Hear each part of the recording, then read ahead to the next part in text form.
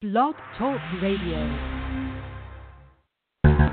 We are the heirs of that first revolution. Will a strong and united America still be a force for freedom and prosperity around the world? America has created the longest peacetime economic expansion in our history. We are the heirs of that first revolution. Good, common sense, and sound judgment of the American people and their essential love of justice.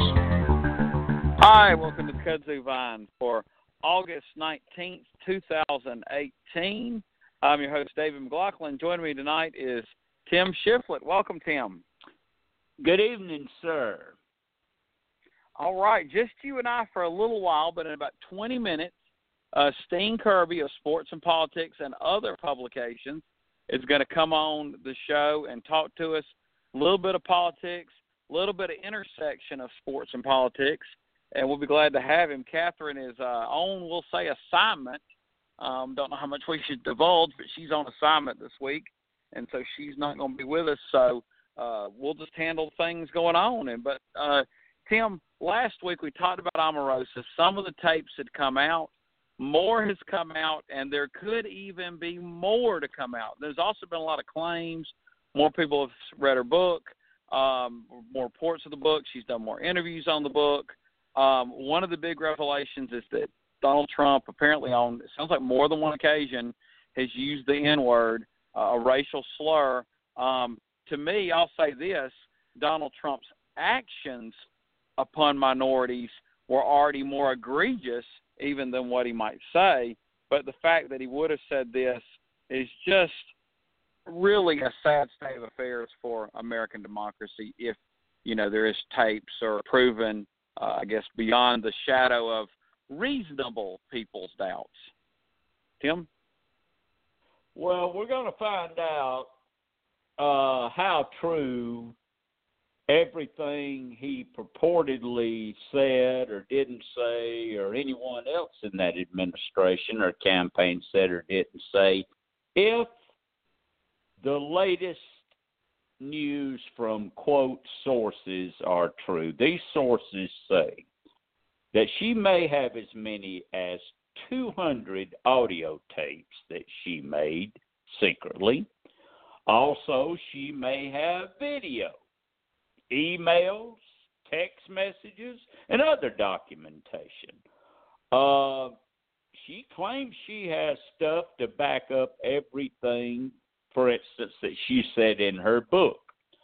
It looks to me like she is releasing it a little bit at a time. Maybe it's to keep her name in the news. Maybe it's to sell copies of that book. But she's released some interesting stuff. Have you heard the one that she released of Lara Trump basically offering her $15,000 a month to join Trump's campaign, and the reason is to keep her quiet. This was offered, so that she would just shut up.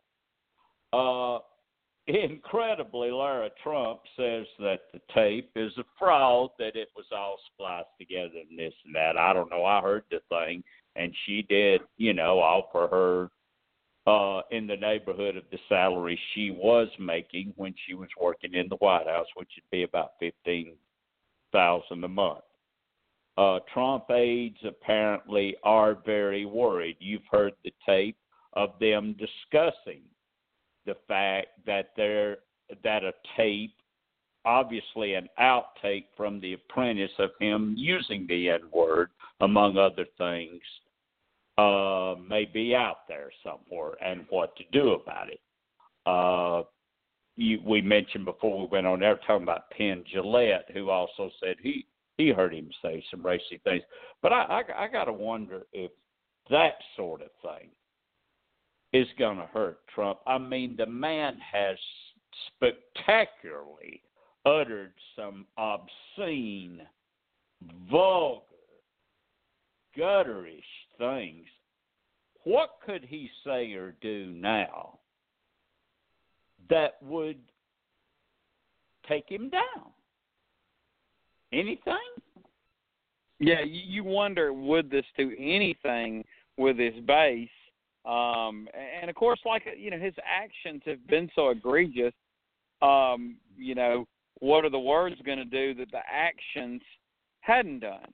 The way you didn't need to hear him say a word like that to know, after he attacked LeBron James and Don Lemon the way he did, that he's not an enlightened figure on the subject of race.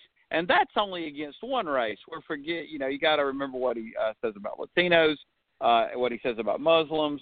This is somebody that just doesn't seem to have a comfort zone with any group that's not himself. And you begin to wonder, really, does he only comfortable with groups of people like himself, which would not include all white people, because there's a lot of people that don't live in his echelon with money and status and whatnot. But a lot of those folks are his base, and that's where I do think it could get him in trouble if he had somebody had tapes of telling how he really felt about his base. Because I have a feeling he said that about his base, and that would be damning to him. But is he at the point, though, where he could just say, no, that's fake news, don't listen to that, and his base would say, okay, they faked it. Trump really didn't say that, even though you clearly hear Trump saying that. Well, right? That may be. The spliced tape fence may be exactly the new thing. By the time, in 2 or 3 months, the Billy Bush tape will be spliced. You know what I mean? It'll just be everything you ever hear. My goodness, they could show some flub at a speech or a debate that everybody watched live, and they'll say it was a spliced tape somehow in the future. You just don't think there's any ends in what they'll do with the truth. It's kind of like the old book Animal Farm with George Orwell, where the commandments of animals changed throughout the book. Yeah. And so you kind of see that going on, and it's really, really scary. I will say this, I don't think last week we talked, any of the three of us were big fans of Omarosa, but I will say this. I saw her on The Daily Show. She did an interview, and I thought she afforded herself maybe the best I've ever seen her afford herself, because she's not a naturally likable person, let's just say. Mm-hmm. And she came off more likable in that interview than any I had seen her in. I don't know. I guess Trevor Noah is kind of one of those interviewers that makes everybody seem, a little nicer, I guess you will, because he has kind of a positive style. Tim? Yeah, but, I was thinking there's another angle here. Maybe she just happens to be Trump's worst nightmare. And the reason I say that is because he and she come from essentially the same background. They're both television reality stars. She knows every trick he knows. She's pulled every stunt he's pulled. She knows how to fight fire with fire. She knows how to push his buttons. And she, so far at least, has had an answer for every move he has made toward her. Maybe Donald Trump has just met his match in this one, and she isn't going to go away. Question is, how credible is she going to be viewed by the public? How many people are going to say, well, she's just another TV reality star, and she's just doing this to sell books and la-di-da-di-da-di-da. And what'll get lost in that is the truthful things that she does supply us with. Now, I don't see how people can ignore video and audio tapes, but I tell you what, they ignored him enough to get him elected. Some of that stuff that came out, like that Access Hollywood thing, should have taken any candidate out. I mean, any candidate out. That anyone would vote for that trash after something like that come out is a disgrace. But there he is. He's in the White House. So you just have to wonder after a while. Even the stuff she is coming out with, which is highly credible, you can't argue you with audio and videotape. There it is. It still don't seem to faze him. I've noticed his approval rating hasn't changed one iota. He keeps that base no matter what. And I don't know how what to do about it. I don't know. I don't know if it, Yeah, it's and it seems like there's nothing seemingly that will move that base. And as far as the tapes that'll come out, each of us were to sit here the rest of the evening and like on paper and make a list of all the egregious things Donald Trump has said or done during the campaign and in his presidency. You and I would each have probably 50 different things that the other forgot, and between our two lists, we'd still forget 100 more. And so it's not like we need any more ammunition if you're, a thinking, rational person. But so it's not that, oh, man, this will get him, because nothing seems to. He really is the Teflon Don, it seems, at this point, with 40%, 35% of the American public, and it's just then it gets down to turnout. Well, a little embarrassing thing that happened to Donald Trump this week, which we'll see where it all goes. He has been wanting a military parade seemingly his entire presidency, and the price tag came out, $90 million. Then the parade got put on hold, and now Mick Mulvaney says, it's not being put on hold due to the cost. I mean, the fact that in America we would have a military parade down the streets of Washington, even if it cost, $9,000, was really something I don't think a lot of Americans were comfortable with, because that's not really the kind of democracy and nation we are. But then the fact that it was $90 million, and that was pretty hard price tag for almost anyone to justify. What's happened here with this military parade, Tim? Well, I mean, he had to back off on this one. I mean, you talked about the cost. It was, I believe, $92 million. $46 million of it, by the way, or about half of it, would have been for security purposes. You remember when he previously claimed the cost would be $10 million. Interestingly enough, Don did his usual and blamed it on anyone except himself. He blamed the cancellation of the thing on the city government of Washington, D.C., and then he said, I canceled it because they ran the price of the parade up I don't know, he thought they were trying to make some money or something off of it. And he said instead that he would attend a parade at Andrews Air Force Base and then go back to France to see the parade there, which will commemorate the 100th anniversary of the end of World War I on November 11th. He also tweeted, of course, that now we could afford to buy some more jet fighters. I don't know how many jet fighters he thinks he could get for $92 million when one tricked out jet fighter now can cost as much as $1 billion or more. Trump's people were not for this parade. I think they're secretly happy it didn't happen.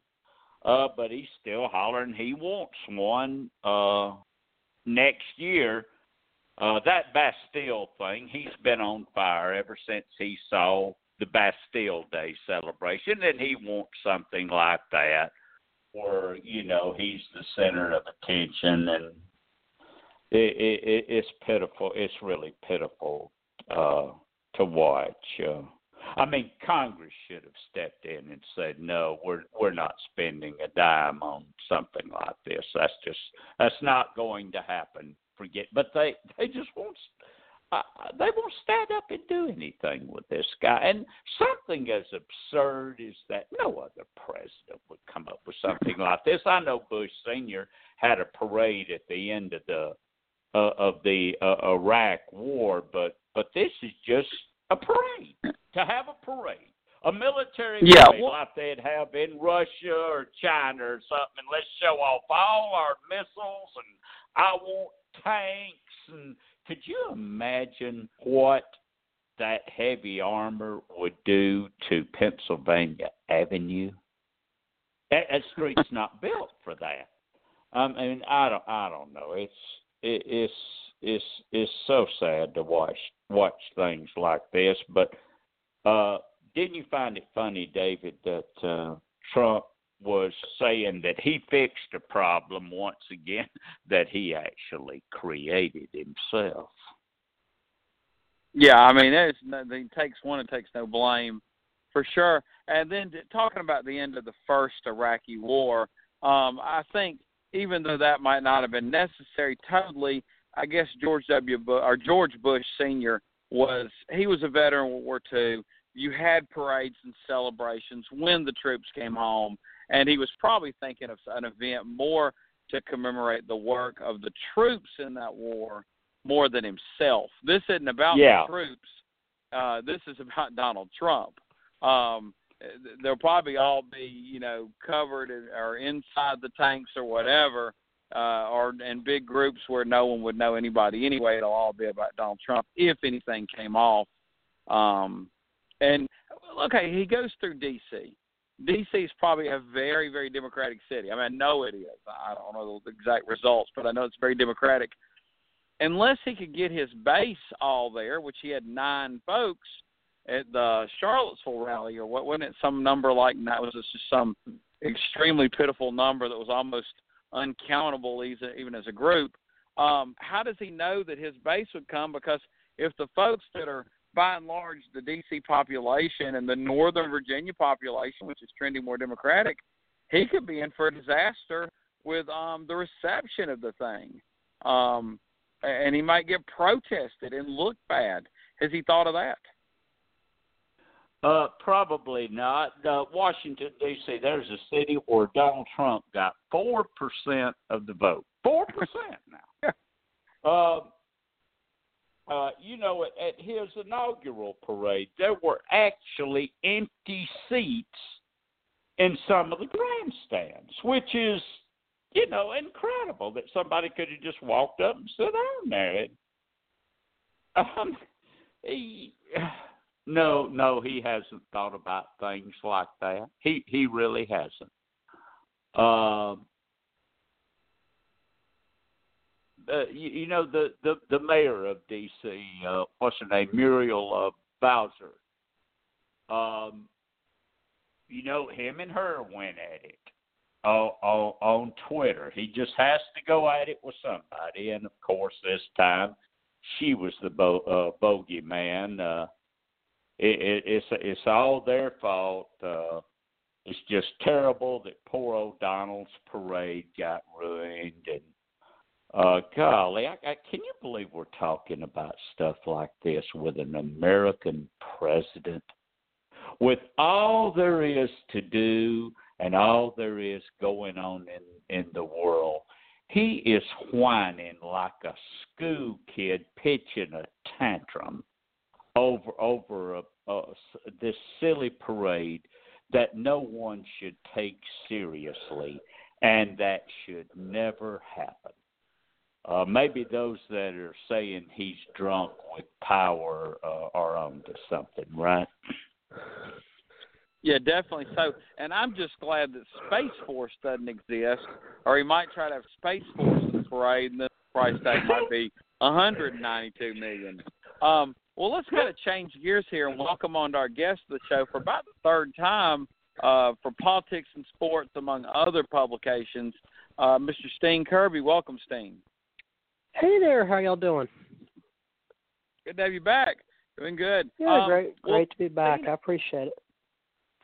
Definitely. So, Steen, I'm going to trade it up a little bit. I'm going to let Tim ask the first question because I think he's going to handle more of the political side, and then I'm going to do that where sports and politics comes together. Sure. Tim, take it away. Mr. Kirby, how are you doing tonight? I'm doing well. How about yourself? Doing well. I wanted to start out in the 7th District in Georgia here. Probably, I guess, no congressional district in this state has seen as, shall we say, a dramatic demographic shift as the 7th District here in Georgia. Is this shift enough this year to make the 7th District a competitive district? Competitive, yes. Flippable, I'm not convinced. But if the simple metric is competitive, then absolutely. I mean, it will be decided within 5 to 7 points, one way or the other. But obviously, it's still Republican leaning, but not strong Republican by any measure. 5 to 7 points is a far cry from just what it was a couple of cycles ago. So it's really changing in a hurry, isn't it? Absolutely. I happen to live in the 7th District, so I don't just speak about this, from a political science perspective. I actually live here, and I've seen the change. And the 7th as a congressional district is not only becoming more competitive, but also below that, a lot of the state legislative seats and the county level seats in Gwinnett County contained within the district are even more competitive, if not democratically leaning at this point. I believe there's something like 6 to 8 seats in the House and Senate that are flippable within the 7th District, and then also a couple county commission races and some school board races as well. So up and down the ballot, Gwinnett County has become, a true Georgia battleground, as they call it. Now, the last time I checked, Gwinnett was either among the top 2 or 3 or the fastest growing county in the state. Who's moving in there? What type of voters are we talking about? So it's a mix of people who, for workplace opportunities and quality of life, a lot of them maybe from other states. I mean, I'm a Florida native originally. I moved to Gwinnett County from Florida, so a lot of people like me, coming from Florida and some of the states up north like Michigan, New York, Ohio, moving down towards the American South and the Atlanta metropolitan area for the schools and for the opportunity, and then also a very large immigrant population. I also believe, in addition to, the diversity of the Asian community, the Indian community, and those types of groups, there's also a lot of African Americans that have moved away from Fulton and DeKalb County and Clayton County and have, moved out towards the suburbs, just moving further away from Atlanta. And that's made places like Henry and Gwinnett and Douglas County all, pretty competitive these days. Now, we also know that in recent years, more and more and more and more of our population has been centered in the metro area, where just a handful of years ago, about 40% of the state population was in the metro area. Now we're talking about upwards of 2/3 of the state population may be within 50 to 60 miles of the state capitol building. Is this change bringing Georgia to the cusp of becoming a purple state, or are we not there yet? Well, I don't think we're quite there yet, but I think I don't see in the future Georgia not being at least on the map for both political parties. The Republicans obviously will continue to defend it for quite some time, and the Democrats obviously need to at least look at what opportunity they may have from a national perspective to go after it. Because again, I don't see Georgia becoming, more liberal than say North Carolina is or Florida is, but it's certainly moving closer to where North Carolina and Florida are, rather than becoming more conservative. So, I think more than likely you're probably headed towards a long-term scenario where just like Florida and North Carolina right now are very back and forth, where some years you have Democrat winning, some years you have Republican winning. It just depends on the sentiment in the state and the sentiment at the national level. I think that's probably where Georgia is headed, is more of a balance of power between the two parties. And I know David was saying he was going to ask you some sports questions, but I got to cheat and get in one sports question because it involves this state. Sure. It's come out in recent days that the Atlanta Braves, God, I wish they had a bullpen, but that's another story. They're co-hosting a fundraiser for Brian Kemp. Now, they quickly released a statement that said, well, we did this for both parties, blah, blah, blah, blah, blah. My question is this. Is it wise for someone like the Braves to get politically involved?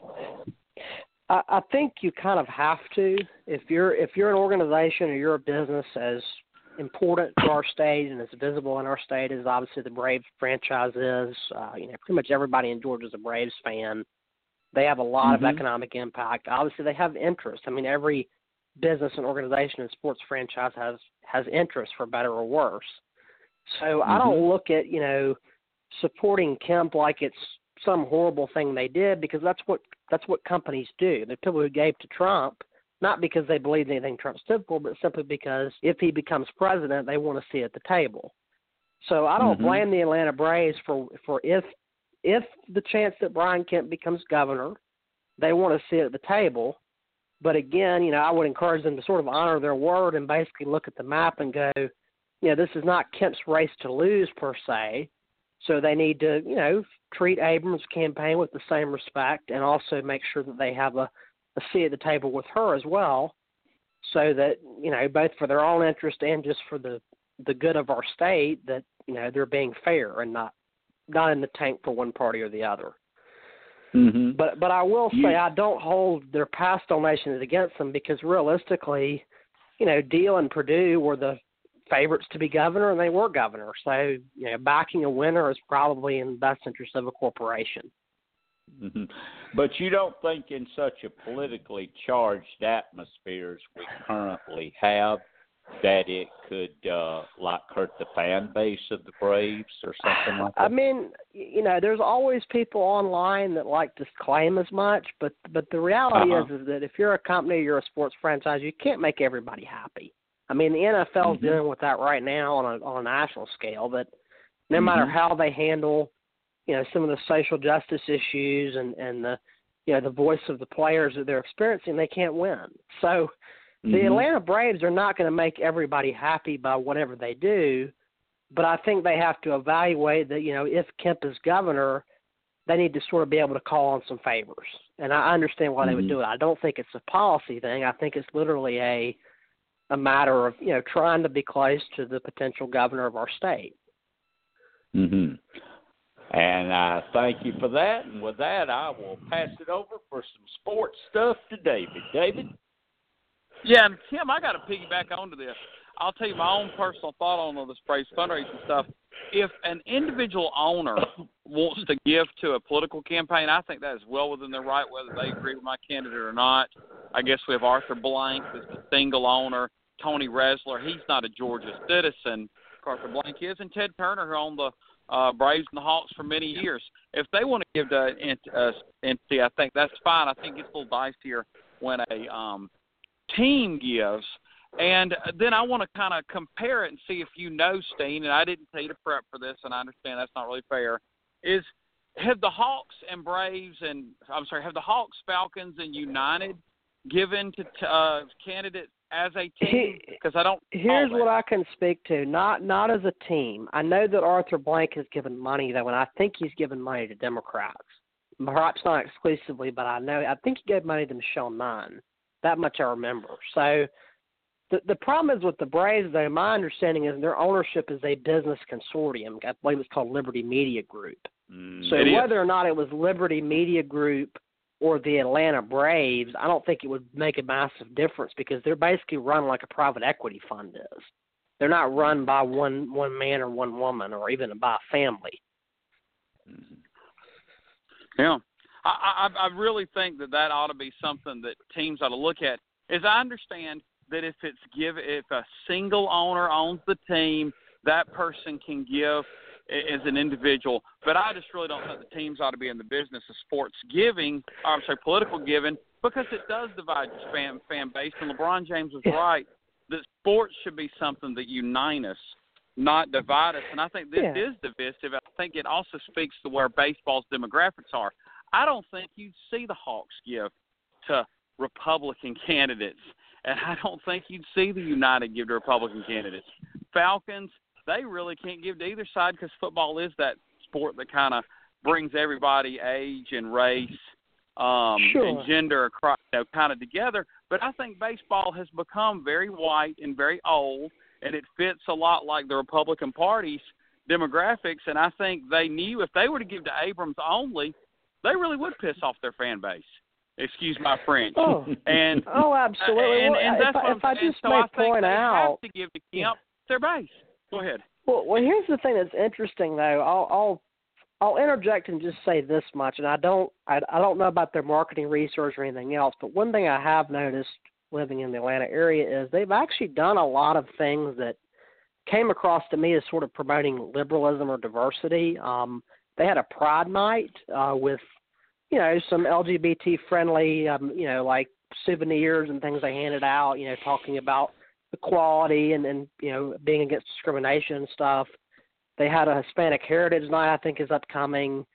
I don't know if they've done one for African Americans. I know they always do a Jackie Robinson Day, and maybe I don't know what they do for other civil rights stuff, but I know they do a Jackie Robinson Day, honoring the African American baseball legends and stuff. So I will just interject and say, at the same time they're giving money to Kemp, which I understand why that would upset a lot of people on the left, but also make a lot of conservatives happy. The same organization is having an LGBT Pride Night, which is typically appealing to a more liberal audience, to put it simply. And I know if you go on their Facebook page and read, when they were promoting that, there were a lot of conservative, older Republicans who are like, I'm not happy you're doing this. Why are you promoting, this LGBT agenda? So I guess what I'm trying to say is they've kind of had it. They're trying to have it both ways. At least the Atlanta Braves are. Baseball generally, I hear what you're saying there. Yeah, I think that's a trick. They move. See, everybody's moving in town. Seemingly, a lot of people means. I mean, in town's growing. That's where all the action's happening. And then the Braves moved out, and they've had these heat maps, and it showed that their fan base lived outside the perimeter, and it was kind of. And then they say, oh well, you can't get anybody to go inside the perimeter, to watch sporting events. Well, Atlanta United came online about the same time they moved out, and Atlanta United has the best, fan base in the entire country, and actually rivals the Germans and the British leagues for average attendance when they open up the whole stadium. I just really think that baseball's got a demographic problem anyway, and I don't think who they give to is going to fix it anyway, but it doesn't look good. Well, let me get on to the topics I was going to, ask you about, and why don't we just stay with this demographic thing? And you alluded to NFL's situation with the national anthem.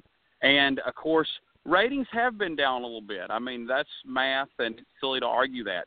Now, a lot of conservatives will claim it's been down because of, some athletes kneeling for the national anthem, now standing in the tunnel, not coming out for the national anthem. But I heard just this past week that NASCAR's ratings and attendance are both way down. And if there's any sport that's patriotic, that's red state America, it's NASCAR. But then their ratings are down. So my question to you is both are down, but does it have anything to do with politics at all? I mean, do I think there are people who, for political reasons, have turned away from the NFL? Absolutely, because there's evidence of those people existing. But, examples of people's behavior does not necessarily mean the group behavior is the same way. So I'm not sure you can simply attribute the ratings decline to, people are upset at the NFL because players are, making social justice statements.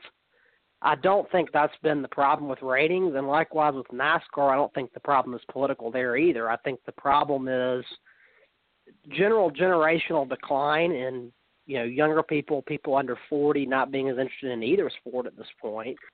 I think the NFL has had, safety concerns. A lot of people have, been concerned about long-term impact on players' health.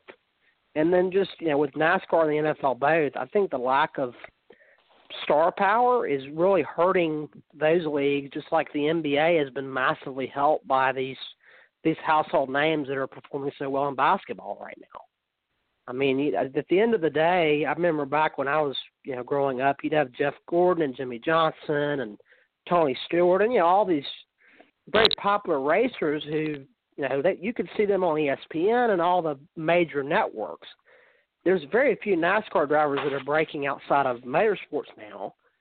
And likewise with, the NFL, I mean, obviously you have Tom Brady and there's a few others who really have that household status, but I mean, Peyton Manning is probably still one of the 5 best-known football players, and he's retired, which I think tells you a lot about where the NFL is at, that, some of their best-known players are players who don't even, actively play anymore. And certainly if and when Brady retires, I don't know, they need somebody to basically replace that. And I don't know if they have a brand star like that. Meanwhile, the NBA, as an example, is, enjoying the LeBron James and Steph Curry and these folks that, everybody from the local kindergarten to the retirement home could probably recognize and a picture of. Yeah, I really do. I think a lot of it is there was oversaturation of the NFL and just about the time, season or two, because actually the ratings dropped the season before. They had put so much product out there that, and that happens with any business, that there's going to be a market correction. And so I think that's a little bit of what NFL's suffering through. And obviously sports, or the sport of football, you can then judge it against college football, which is almost played on the same level, and then see how people are following it as well, at least as a sport trend, not a specific league trend. Yeah. And so many of our college heroes, the Heisman Trophy winners and stuff, have not translated as well into the NFL for any number of reasons. So the guys who build their brand in college are not always able to maintain that level of star power when they reach the professional league. Yeah. Well, I mean, cases like Johnny Manziel, not only they were not successful in the NFL, he couldn't beat out a guy on the Hamilton Tiger Cats, and people were wondering why he got traded to the Montreal Alouettes. He threw 4 picks in his first game. Yep. He just That's obviously is not that level of quarterback for professional football, where people study much, much more for the game, their work, not just their classes. Hopefully That's right. Classes, That's right. say. Yeah. Well, let's segue that into some college sports. Yeah. There was a situation that came up almost months ago, seemingly. We've talked about it before. Jim Jordan, the former Ohio State wrestling coach, he left. I don't know if there's something in between, but he's now a congressman from Ohio. And a scandal came out, or it was revealed, that happened back, easily 20 years ago. I don't know the exact dates. But people have called on him, if you knew about this, much like Joe Paterno, you should resign because you could have been part of the cover-up. Well, there was some questions there. We could debate it in one frame. But now at the very same university, Urban Meyer, the football coach, there may have been some cover-up of physical abuse by one of the assistant coaches, obviously more recent. But he has been on a leave of absence. No one knows if he'll come back or not. They have an interim coach it's looking like to start the season at the exact same university. Now, they're not in control of Jim Jordan the way they are in control of Urban Meyer's paycheck, but it is so uncanny that it's the exact same school. Steen, what's your take on comparing and contrasting those situations? I mean, I think with the Jordan situation, obviously he was coaching a far less profile sport. Wrestling is, in our country, by no means as popular as college football.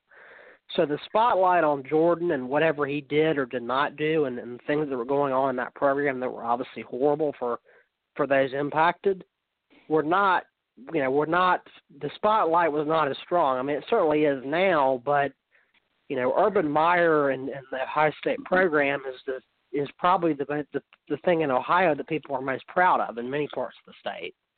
So the level of scrutiny and focus is immensely more, and I think, for better or worse, Meyer is going to be probably held far more accountable than Jordan just because he was involved in a more high-profile sport.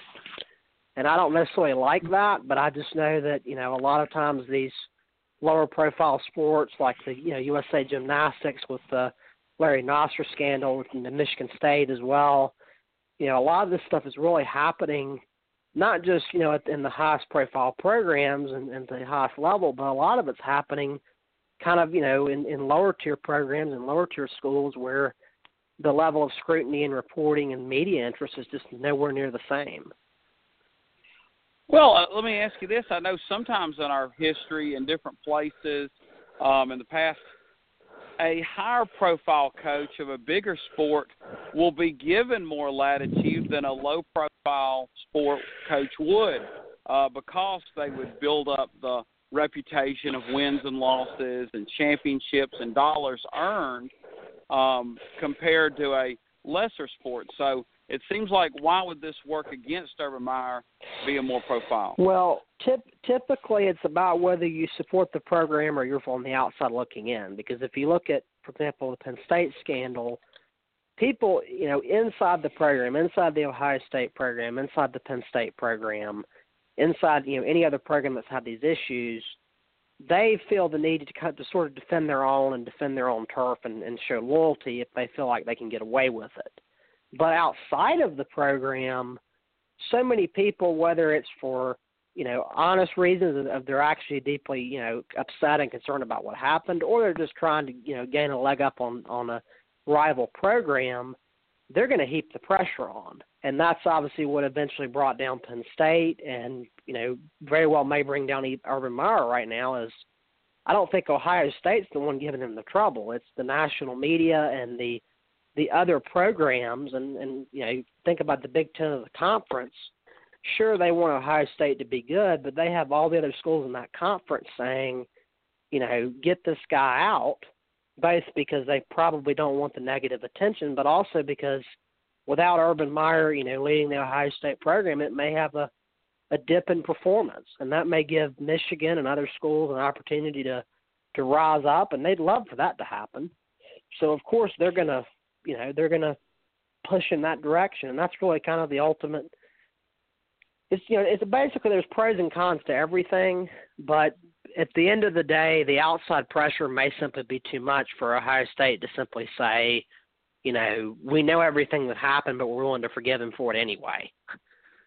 Because at this point, it really looked like he knew, and he didn't basically care enough about the issue to make it a reason to fire the guy or to push for him to be removed. Yes. One more follow-up on this. And, like I said, Ohio State doesn't control Jim Jordan's paycheck career at this point, but it reflects back on Ohio State. So now Ohio State has these two incidents that have happened, and could it be that somebody has to be the fall guy, and since they only control Urban Meyer, could Urban Meyer partly pay for Jim Jordan's sins in addition to this assistant coach, and then if he's covered it up his own, could he become the fall guy for both incidents? I think there's a good possibility, but it's going to be hard to ever prove that because, certainly Urban Meyer has done enough to sort of, he gave himself his own rope, so to speak. He's done enough on his own to justify him not having a job at Ohio State. So if he is fired, it's probably going to come across as, they're trying to deal with the issue. But I also think, the athletic department as a whole is probably going to see some large changes. I mean, typically when you have multiple scandals of this magnitude, somebody's going to be out and there's going to be changes, even just for the sake of PR. No. And let's say they hired an athletic director in 2010, and I'm just making up a year. I don't know when Ohio State's athletic director got hired. their athletic director would have absolutely nothing to do with the Jim Jordan situation, and yet 2 scandals, they get pushed out. It's kind of like Jim Jordan because, he's been very emboldened in saying, there's nothing to see here. I'm not stepping down. I'm still thinking about running for Speaker of the House, and why don't we run more ads about how horrible Nancy Pelosi is? And he's the one with this record.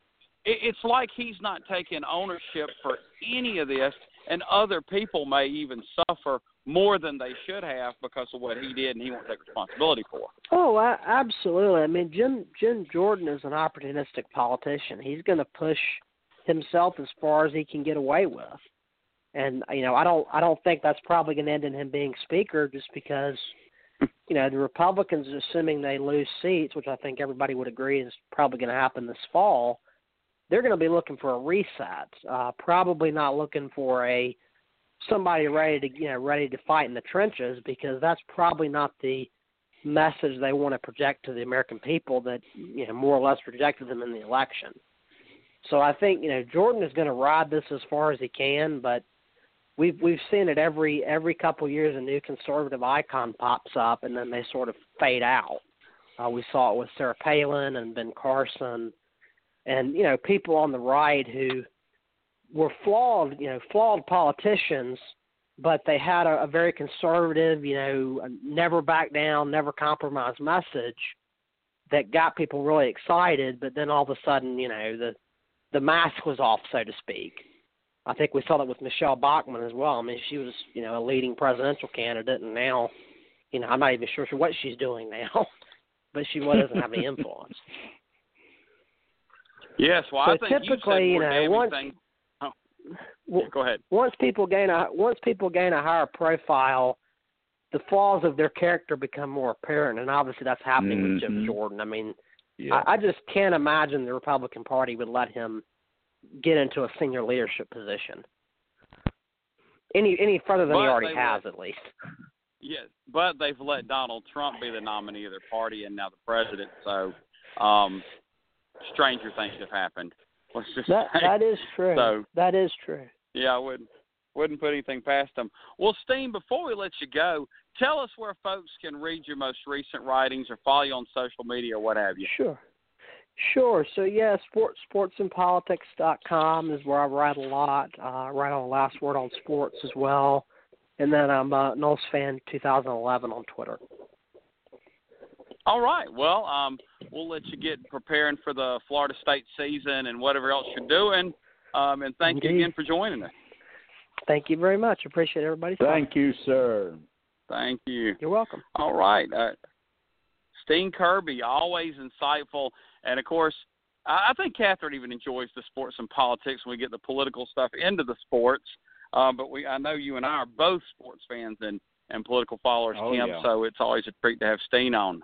Well, I guess we got time for a – go ahead, Tim. David, I was going to interject one question there.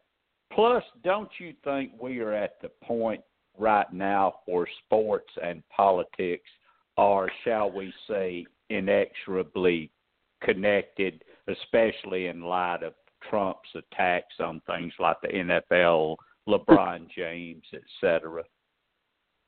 Tim, I'm going to answer your question with a question that will hopefully answer it. Tim, don't you think that what breakfast cereal we pick in today's America is intertwined with politics? Every TV show, the car we drive, every stinking thing in life is intertwined with politics, and I don't think it's a good thing, but most definitely so. No, I'm a believer not. in Bill Bradley. Bill Bradley said that, sports is, this is well before LeBron James echoed it, sports is something that brings races together, people of different ages together, people of different politics together, and it doesn't, and it's sad. And I do think that sports is also becoming demographically different. If you probably, like I was alluding to, if you went to an Atlanta United game, and forget the politics, if you ask, hey, how many people know anything about the Braves? Probably 1 in 10, 2 of the 10 people would have any clue. And if you went to the Braves game and said, hey, what about the United? 1 in 10, 2 in 10 would have any clue what's going on.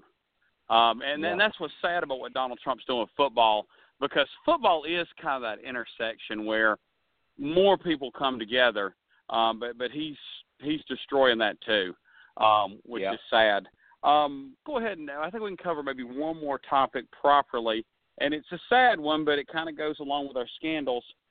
Keith Ellison, who is a congressman from Minnesota, who is now the Attorney General nominee for the state of Minnesota, who's the vice chair of the Democratic Party and came incredibly close to being the DNC chair, has had abuse allegations made against him. Now, at this point, they are allegations. I mean, that's important to note, but we know that allegations with anything to them will be a problem. Hence, the senator from Minnesota, Al Franken, who, if both things were true events, we'll say, I would think what Keith Ellison did would be judged far more harshly than what Al Franken did. What do you think is going to happen to Keith Ellison's political career? Well, for those who have not heard about this, there's a lady by the name of Karen Monahan who was Keith Ellison's girlfriend, partner, whatever. She claims he cursed her and attempted to drag her out of his house during an argument. She claims to have video, but has refused to produce it. And he says it simply did not happen. Well, if she has video proof, I guess she should produce it. If not, we're at the he said, she said stage, and then whatever comes with that. So far, because we are a political show, it does not seem to have particularly hurt him politically. He won his primary for Minnesota Attorney General, which he's running for. Now, under Minnesota rules up there, the political parties can actually put forward a candidate to run in the primaries. He was not the preferred candidate of the DFL, which is the Democratic Party in Minnesota. And so, according to their rules, the DFL then has to meet, if their preferred candidate did not get the nomination, then they have to vote whether or not to endorse the candidate that won the primary, which they did just yesterday by a vote of 82% of their delegates. And so we have not seen any political fallout yet. Now, previously, of course, the Republicans have screamed about what a bunch of hypocrites people like Ellison are when talking about, abuse of women and then blah, blah, blah. And we also know that groups like NOW had called on him to drop out of the race, even though they haven't said anything since the primary. Generally in Minnesota, in these lower down statewide races, getting the Democratic nominations pretty much tantamount to victory. He's a high-profile individual. So that's where it stands right now. It doesn't seem to have hurt him yet. I don't know where it's going from here. If she produces some video or something like that, even though video doesn't seem to hurt guys like Donald Trump, I think if she produced video of him doing something like this, like we mentioned with Al Franken, then he might have a severe problem up there in that state, don't you think? Yes, and I mean that's really, and I don't know. There may be, if there is a video, there may be some reason she doesn't want to release it. You just don't know, but it is a very dicey situation. We would like to think that no one, that there would be a reason someone would say something like this, like it's true hope. You don't want to make lies on people. So I think everybody is, it's not black and white as far as I you see it all one way. Now, if the video comes out, it's going to be very easy to see, what's going on. I'll say this as a Democrat, I am very glad that Tom Perez is the DNC chair, because if this were the head of the party and we're fixing to have this blue wave and the Republicans could make this a major issue for the campaign that would possibly cause us to lose seats we would have won, then that would have been a major problem, because at this point, the main thing is stopping Donald Trump, and this could have gotten in the way, so we really dodged a bullet here. And I know the DNC members had probably no idea of any of this. I don't even know when this has supposedly occurred to even know if it even happened 3 before years that ago. vote. 3 years ago. So really, I mean, I guess they had no knowledge it would have happened before then. But I'm just very glad that Tom Perez was elected. I mean, now, if this is completely untrue, it is very unfair to Keith Ellison, but we've got to defeat Donald Trump, and we can't let anything get in our way like this might or could have. So I'm really glad about that, because, the Republicans are going to use whatever they can. Go ahead, Tim. Yeah, but I think it helps us in this case that they probably can't nationalize it because he is leaving Congress. Were he still in Congress, this might be a major problem for us, even though, like it was with, say Congressman Foley down there in Florida back in 2006,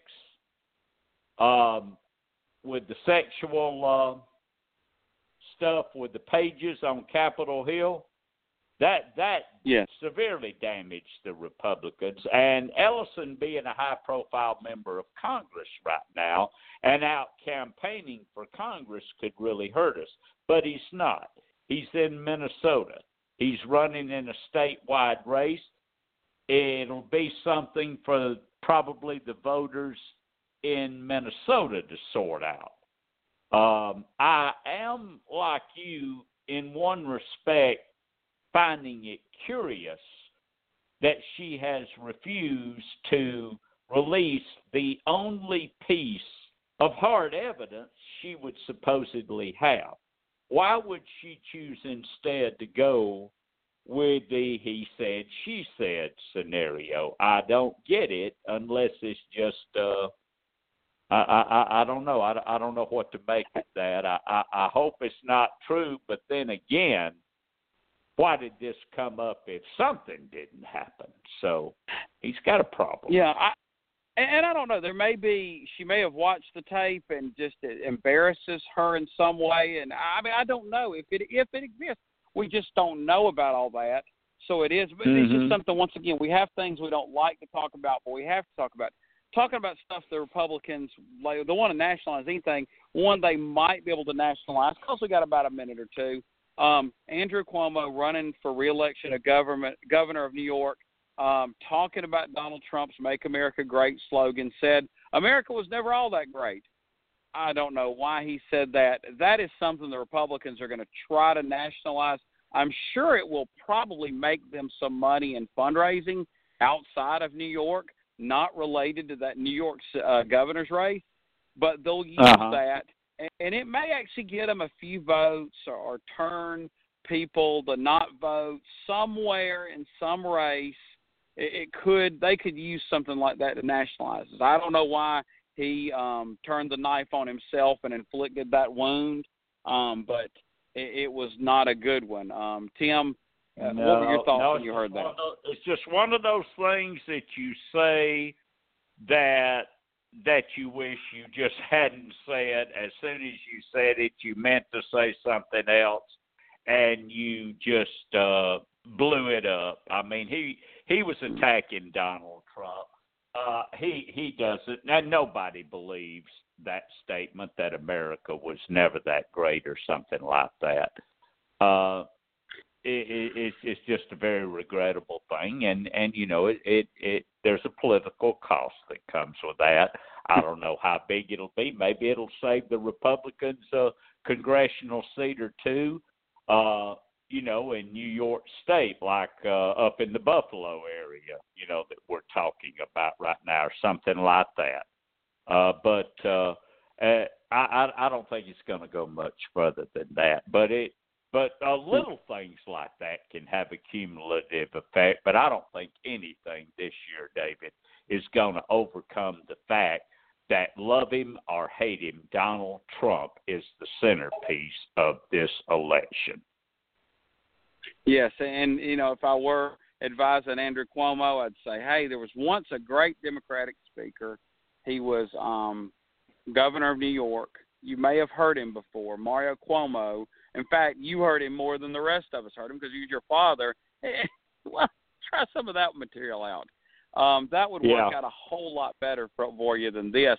I mean, I know his intent was probably something along the lines of America's wasn't and still not perfect. Well, no nation walks on water. No nation is perfect.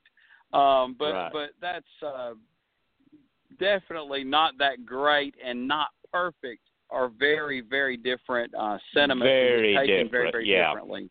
Yeah. Yeah. Well, thanks again to Steen Kirby, and I think it was a good show, and probably looking forward to having Catherine back. But until then, been the Kudzu Vine. Good night, everybody.